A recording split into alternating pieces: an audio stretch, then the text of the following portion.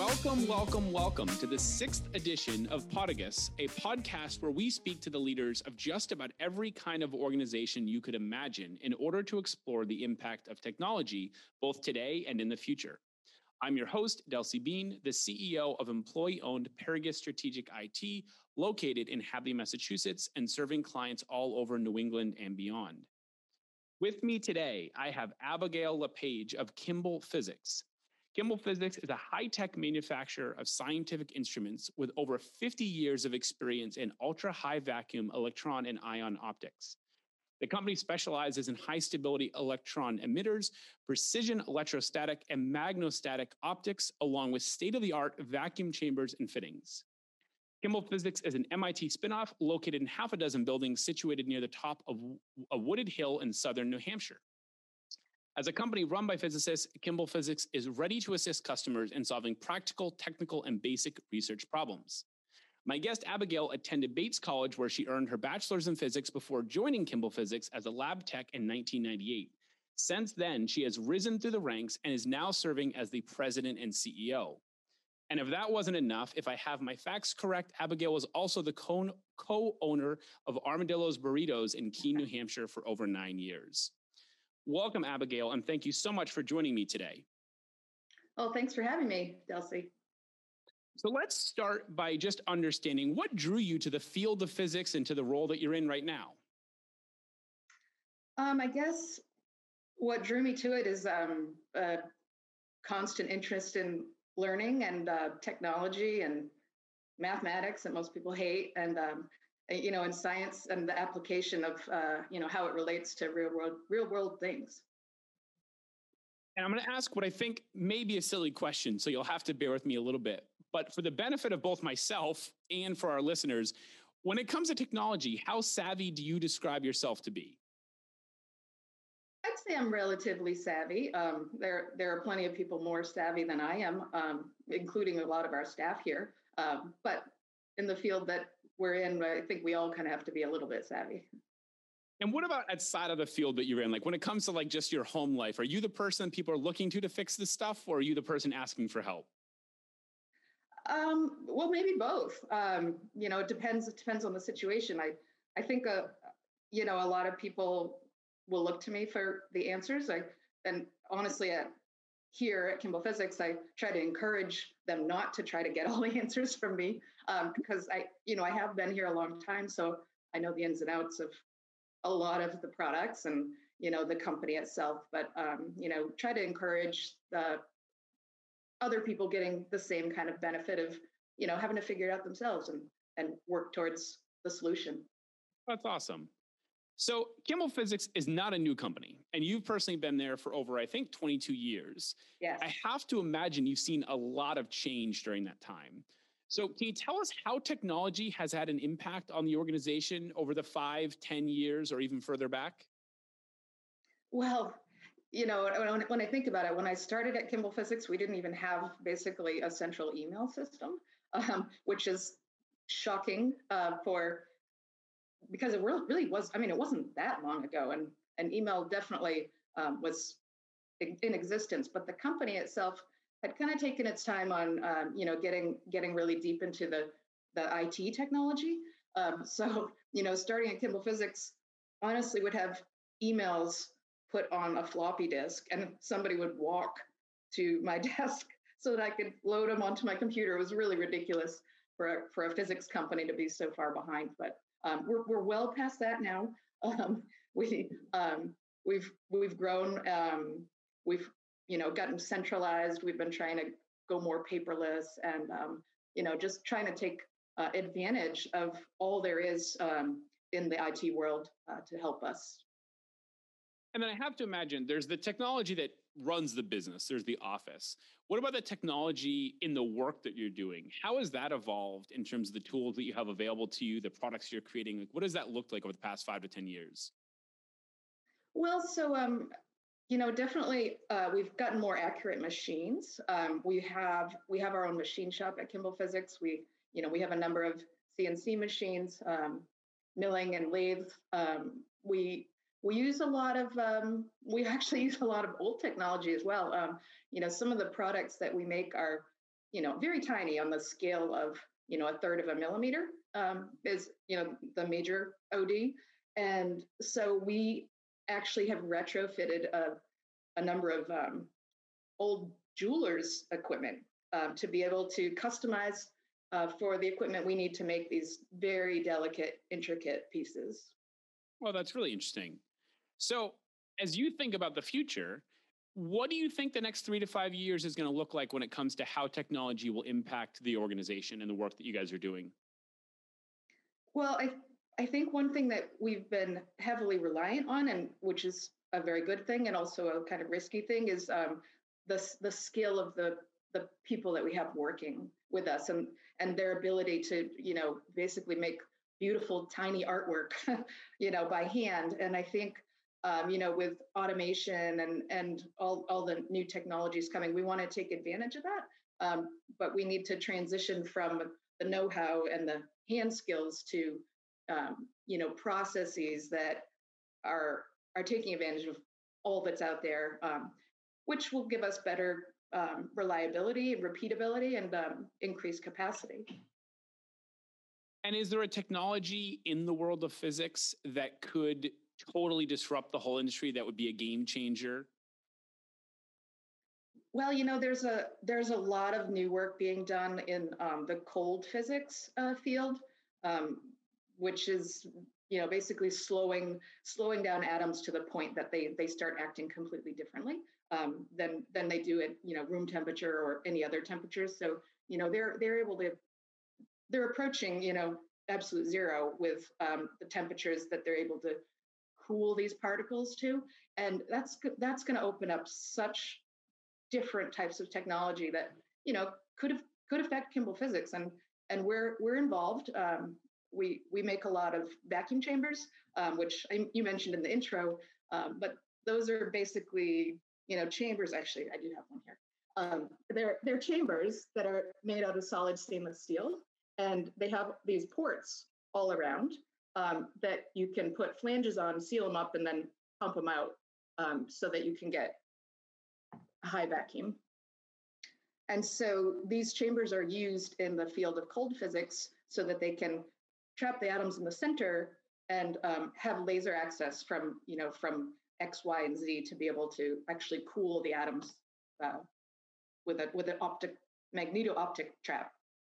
Wow. So for somebody who's totally ignorant about this, what's the practical application of being able to do this? What happens when you can get an atom down to zero? Right. So they are just learning so much about how the properties change and how it can relate to the semiconductor industry, electron emitters eventually, and I think that the research, it's almost endless what practical applications there could be, and it's still being determined what can be done to make it so that it doesn't have to be in a large lab, but they can miniaturize and make it more accessible to a lot of other fields. So right now, are we talking about billion-dollar technology, hundreds of millions of dollars, tens of millions? Like, what's the space that we're talking about?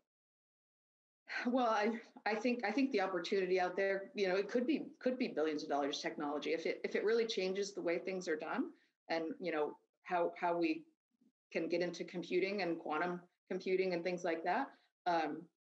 It's endless, really. But we're facilitating.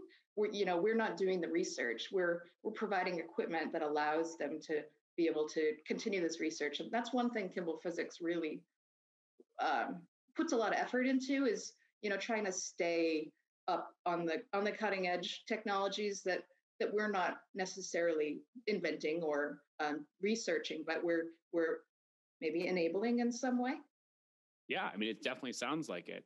So you mentioned earlier kind of that dependency on highly skilled labor is whether it's a vulnerability or an opportunity, depending on how you look at it. Do you see technology solving that problem? Do you see machines or AI or big data or robotics having an impact in your field? Yes, and I think you said it correctly. It's both an opportunity and a threat, because if you have skills that other people can't copy or duplicate, that can be a good thing. But if that limits you and the growth that you can have based on capacity or the risk of potentially losing that person that has that skill, we have to look at the opportunities of adding new technology and using robotics and increased precision and all that comes with automation. And just for the benefit of kind of helping to picture, you describe this facility as it's in several different buildings in this beautiful southern New Hampshire, which obviously I'm very impartial to. But tell us, what does the facility look like? Are we talking hundreds of machines, a couple of machines? Give us a virtual tour of your office in words. Okay, in words, we have a machine shop with about 10 machinists, about 15 different tool stations. We have a micro machining facility, which is where we do the micro products, and there's probably 30 different machines on a small scale. It's actually from the outside, it looks like just a little White House. You go inside and there's flow benches, to keep particles off the product, and tiny little lathes to be machining, and lasers to be able to figure out crystal structure, and scanning electron microscope to be able to do the research we need to do to have the best product we can have. So that's all hidden in a little house. And then the main facility is a large red barn, which fits into our rural setting. But the bottom floor is our machine shop, and the top floor is vacuum labs. So you enter the red barn, and it looks very different than the barn used to look, with stalls and hay and various animals. Well, that's awesome. So when you think about technology, we've already talked about kind of one of your fears. What other fears do you have about tech in your industry or in your business? Well, I think that product obsolescence always can be a risk. And, we've had a product that has been providing electron emitters to the world for 45, almost 50 years. And honestly, the design really hasn't changed all that much. There've been, some improvements with minor tweaks, and little changes to the design. But in general, it's been the same product for, 45 plus years. And in any company, that eventually is probably going to change. The world need changes, or some new technology comes that basically wipes out the properties of that particular product, and now you have to change gears and get onto something else. So I think being keeping up with technology and researching different materials that could maybe become the new product is high on our list. So we have a number of physicists, and we're constantly doing the R&D to try to keep up. Have you guys ever experienced a major cyber incident or outage? Well, we've definitely had a power outage that lasted 10 days at one point. Well, I think, was that 2012? Talking about the Halloween snowstorm? We had a crazy ice storm. Yeah. That took down trees everywhere, and all the power lines, and Kimball Physics was out for 10 days. And, so that wiped out power and internet, of course. And we had generators around, and extension cords running everywhere. It was kind of crazy. We have made major changes since then, and we now have backup generators for all the buildings that turn on within less than a second. So we've kind of gotten out of that. As far as cybersecurity, we've definitely had some close calls, and with the help of our outside IT department, we've caught them and not had anything drastic happen in the company. But we're constantly getting those phishing emails, and trying to educate our coworkers to know that that's not an email from Abigail LePage just because it says that, look at the whole address. And so, and we're sending out reminders, and we let them know when we start seeing, trends of certain kinds of scams.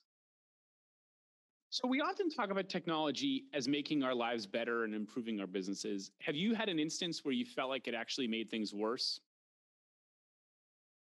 Well, honestly, the whole remote work was thrown on us like a lot of companies, and we we had to go with it.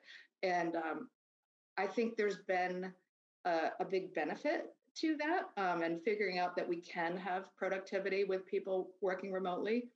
That's helped us with some space issues.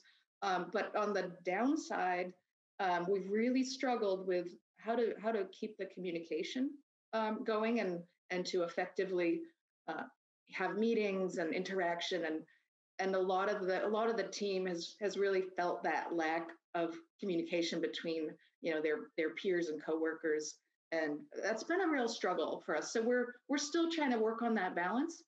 Remote work is not going to go away. I think we know that it's here to stay, and that's a good thing. But we have to work on how to get some of that personal touch back when you have to be working with a Zoom call or Microsoft Teams or whichever platform you're using. And you already spoke to this a little bit, but let me just ask it again.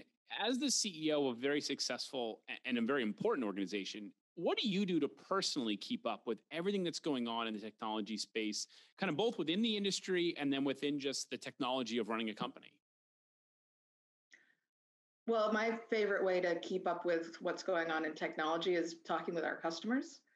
We have world-class customers at universities and government labs, and we do work with Los Alamos and Lawrence Livermore and Stanford University and CERN, and it's talking with the customers about the things that they're working on, the problems that they're having, that help us really develop the next products that we need to make. And whether it's a good business decision or not, we're usually willing to get into the tricky problems and try to see what we can do to solve them. And maybe we're not making the profit, but we're keeping on that cutting edge of new technologies and constantly trying to stretch ourselves as well. Yeah, that's terrific. I think that's a great answer. So before I let you go, it's time for what we call Fast Questions with Flat Delcy.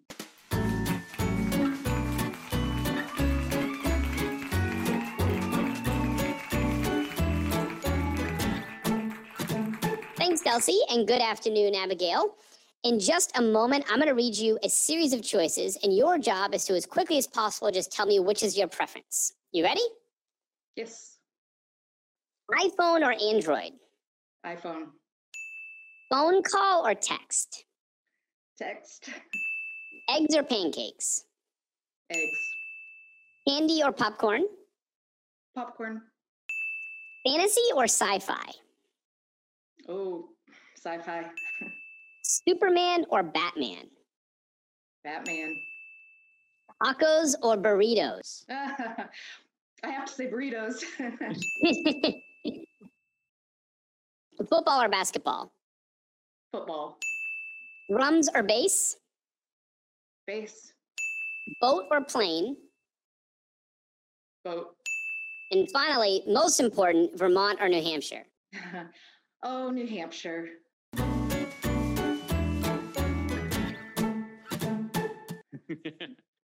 Well, thank you so much for being our guest today, Abigail. It was great to learn more about your organization and yourself, and I know that our listeners are going to be very excited to hear this. And thank you. It was a pleasure.